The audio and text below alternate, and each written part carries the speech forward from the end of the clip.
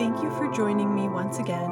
I'm your host, Emily, and you're listening to the Restoring Virtue podcast.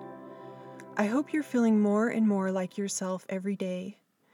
In this 6th episode, we'll talk about what forgiveness is and what it is not, and by the end, I hope you'll see that forgiveness is something that you not only can do, but are already doing. This episode will be a little different than the others. Instead of discussing a variety of gospel topics, let's have a heart-to-heart, just a couple of friends, me and you. Before we get too deep, though, take a moment, as much time as you need, to reflect and feel whatever feelings this word brings up. The word is forgiveness.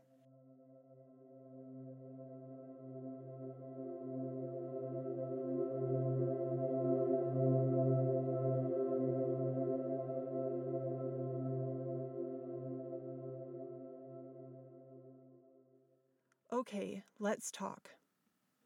Forgiveness, like love, is almost impossible to define. The single word forgive is not sufficient for the variety of interactions that can take place between two people. Specific interactions might be better served with another word, such as patience, when dealing with a child who misbehaves, or a person who is on some level unaware due to a mental illness or disability.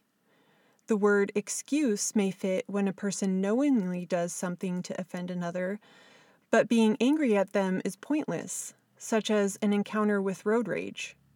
Absolve may fit when an injury is inflicted by one party upon another.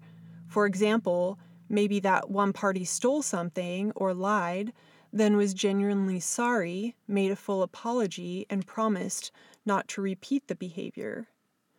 Tolerance may be needed when both parties played a part in a wrongdoing and both agree to work on the problem together. The word forgiveness can feel like a burden to a victim of sexual trauma when we attach meaning and application to the word that is not suited for abuse. We may believe that forgiveness means we're giving up on our story, or excusing abusive behaviors, or relieving others of the consequences of their actions. The word forgiveness is more suited to describe the power God has to heal all wounds, transform weakness into strengths, and permanently exonerate sin. Before we touch on what forgiveness is, in regards to the sexually traumatized, let's put to rest what forgiveness is not. Number 1, forgiveness is neither forced, compelled, nor coerced. Second, denying our own needs for the sake of keeping peace is not forgiveness. Third, the choice to forget, move on, or leave the past behind is not forgiveness. Number 4, forgiveness is not an acceptance of evil acts, nor of the people who perpetrate them. Finally, number 5, suppressing painful emotions is not forgiveness. Okay, I think we've covered it. Matthew chapter 11, verses 28 through 30 read, "Come unto me, all ye that labor and are heavy laden, and I will give you rest. Take my yoke upon you, and learn of me, for I am meek and lowly in heart, and ye shall find rest unto your souls, for my yoke is easy and my burden is light." The word forgiveness is not found in this scripture in Matthew, yet it is the perfect scripture to describe forgiveness after sexual abuse. It is a burden lifted, it's deliverance from pain, it's rest for the traumatized soul. Forgiveness is the voluntary decision to change your attitude or perspective regarding a given offense. Many descriptions of forgiveness include the word release or the phrase letting go. Forgiveness is anything typically done by virtue that releases emotional pressure between two people. I'm going to repeat that. Forgiveness is anything typically done by virtue that releases emotional pressure between two people. Take my thoughts, for example. I believe I was wronged, but I can see that you're sorry. I can accept that you're making an effort. I understand that you didn't mean it. I can consider that you are hurting too. I honor that you have your own journey. I'm exercising the virtues of patience, acceptance, understanding, tolerance, and honor in order to release the pressure between me and this imaginary person. Both parties are eased by healing words that reconnect us after conflict. Telling my abuser to his face that I had forgiven him was hands down the scariest thing I've ever done. But I did it, and he heard me, and he told me thank you. Then he told me that he did what he did to me because he didn't feel loved. At first, I was put off by that. At the time, I thought it was an excuse, and I was not interested in excuses. However, I kept his words in my mind. It took me about 3 years to process that information. I'm sure there were many reasons and things that happened and decisions he made between not feeling loved and the moment he entered my room. But what his words did for me was to help me see him as human. And when I finally could see, I felt compassion for him. I do feel compassion for him. This is an experience I've only shared with a few people ever. Now I'm sharing it with you. I'll have you know, though, that conversation was only one of a few times I've had contact with him in the almost 24 years since I disclosed. I'm not interested in changing that, and know that I am right with God in that decision, at least for now. Protective emotions prepare the mind and body for action against an external threat. This is what's known as the fight or flight response. Emotions such as anger, fear, or panic protect us from both perceived and actual danger. They're appropriate in certain circumstances, especially circumstances of abuse. They're protective not only because they prepare us for action, but because they hide the more vulnerable emotions, such as betrayal, hurt, and worry. The abused may want to forgive, but we may not feel safe to forgive. Safety is a secondary emotion that is felt after the more basic emotion, peace. When you feel safe, you are at peace. You are not able or likely to be hurt or harmed or taken away or lost. Safety not only implies physical safety from the abuser and those who enable the abuse to be perpetrated, but emotional safety from the loss of connection. All varieties of emotions provide us with information about ourselves and the world around us. They help us know how to respond to a certain situation or event, to be prepared, to ask for help, to speak up, to take a risk. This is why the abused feel so confused, because we experience emotions that tell us we did something wrong, when in fact we have not. The injustice of sexual abuse is that the abused suffer the consequences of the wrong without having committed the wrong, the shame, the guilt, the judgment, the isolation, then must pay the demand for healing. You're paying the price for something you did not do. So to clear up the confusion, you are not wrong for feeling angry. You feel angry because you were wronged. So acknowledge that anger is the correct human response to the information. However, if you stay angry, you will remain in the downward spiral of abuse and continue to cycle around that emotion again and again. The question is then, if we need to be safe to forgive, how do we get to safety? We cannot feel safe while experiencing the protective emotions because, although protective emotions have a biological purpose, they are not in tune with the divine nature. Protective emotions don't provide safety, they provide protection, and protection is a defensive response. It pushes away connection. So now we have pushed people away and caused our own loss. But the most important connection that is lost in this protective state is the connection between body and spirit. Proverbs chapter 29, verse 25 supports this. The fear of man bringeth a snare, but whoso putteth his trust in the Lord shall be safe. The answer to our question is, you make a sacrifice of your anger to get to safety. When you make a sacrifice of your anger, it will make room for the divine nature to feel safe, and then the thing that will be gained is protection from God. In Exodus chapter 14, verse 14, before Moses leads the children of Israel through the Red Sea, he tells them to fear not and to stand still, that the Lord shall fight for you, and ye shall hold your peace. I feel safe when I accept my limitations. I feel safe when I allow myself to make mistakes. I feel safe when I give myself permission to do better.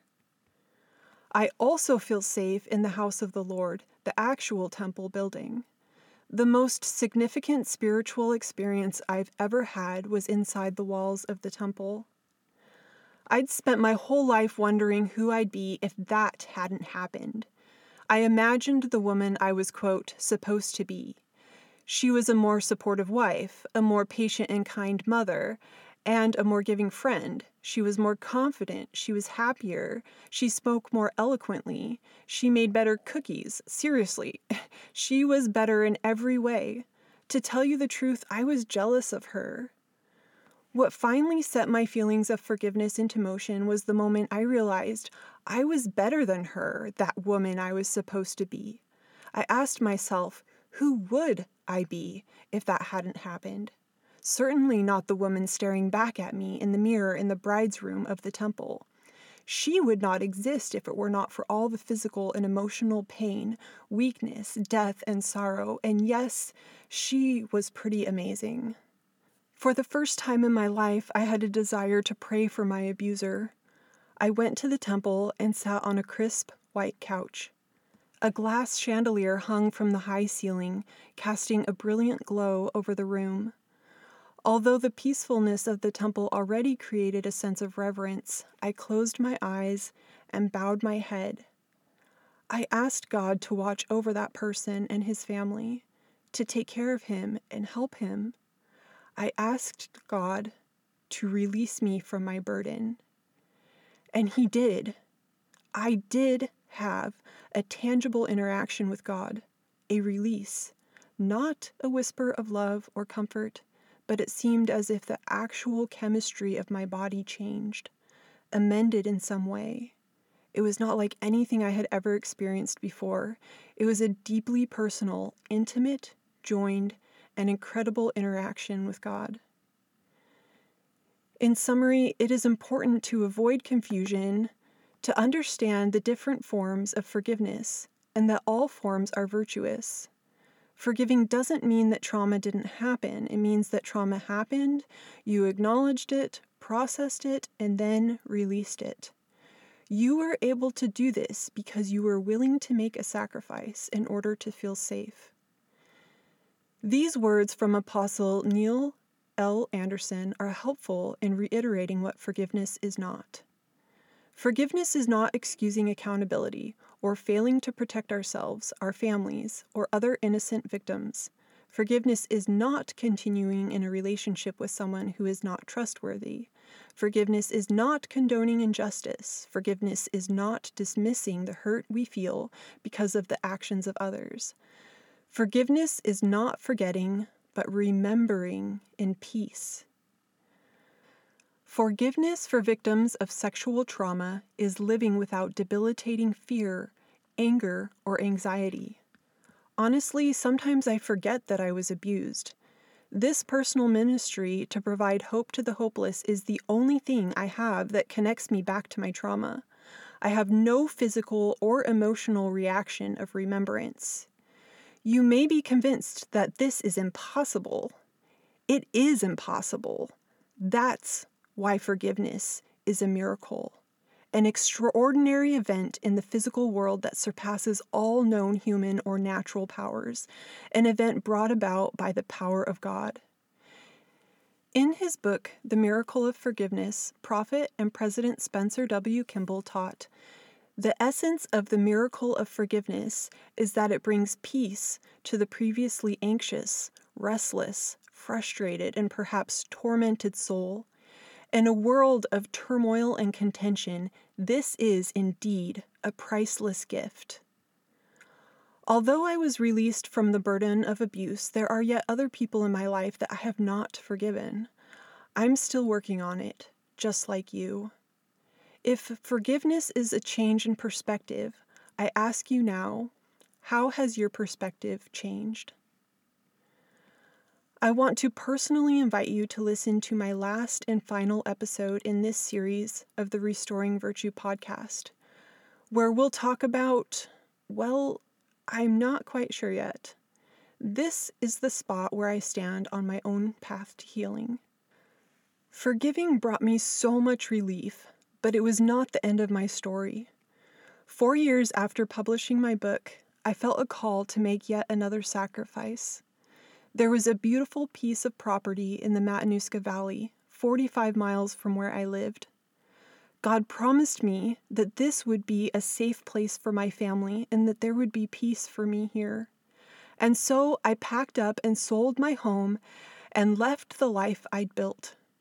But the valley turned out to be an actual spiritual valley, void of that peace and safety. Instead, I have experienced conflict in every area of my life, and a darkness took over once again. My faith has not been shaken, nor my knowledge of God's love, but the conflict broke me. I felt a deep sense of failure, and my personal ministry had almost been lost until I started working on this project. At first, it was hard. I took a step, and then another, and then light came pouring back into my life. When I experience the 7th episode, I'll write it and share it with you. The number 7 has great significance to God, who created the world in 7 days. Most likely not in 7 literal 24-hour days, but the number 7 represents that his creation was complete. And of course, we're familiar with the doctrine of forgiveness, that it is a commandment. When Peter asked the Lord in Matthew chapter 18, verse 11 through 12, if he should forgive 7 times, the response was no, until 70 times 7. Here again, the number 7 means complete, to forgive completely.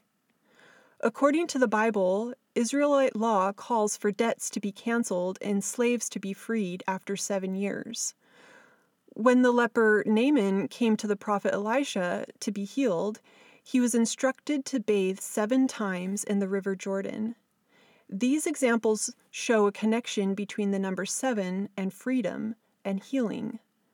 There are also examples in the Bible of God using the number 7 in connection to his covenant promises, including our rainbow, which consists of 7 colors. There must be something else that has made my story not complete. I'm not sure what it is. I'm still waiting for the answer. But when the answer comes, I believe it will come with the peace and safety God has promised me. Finally, I just want to tell you that I'm so proud of you.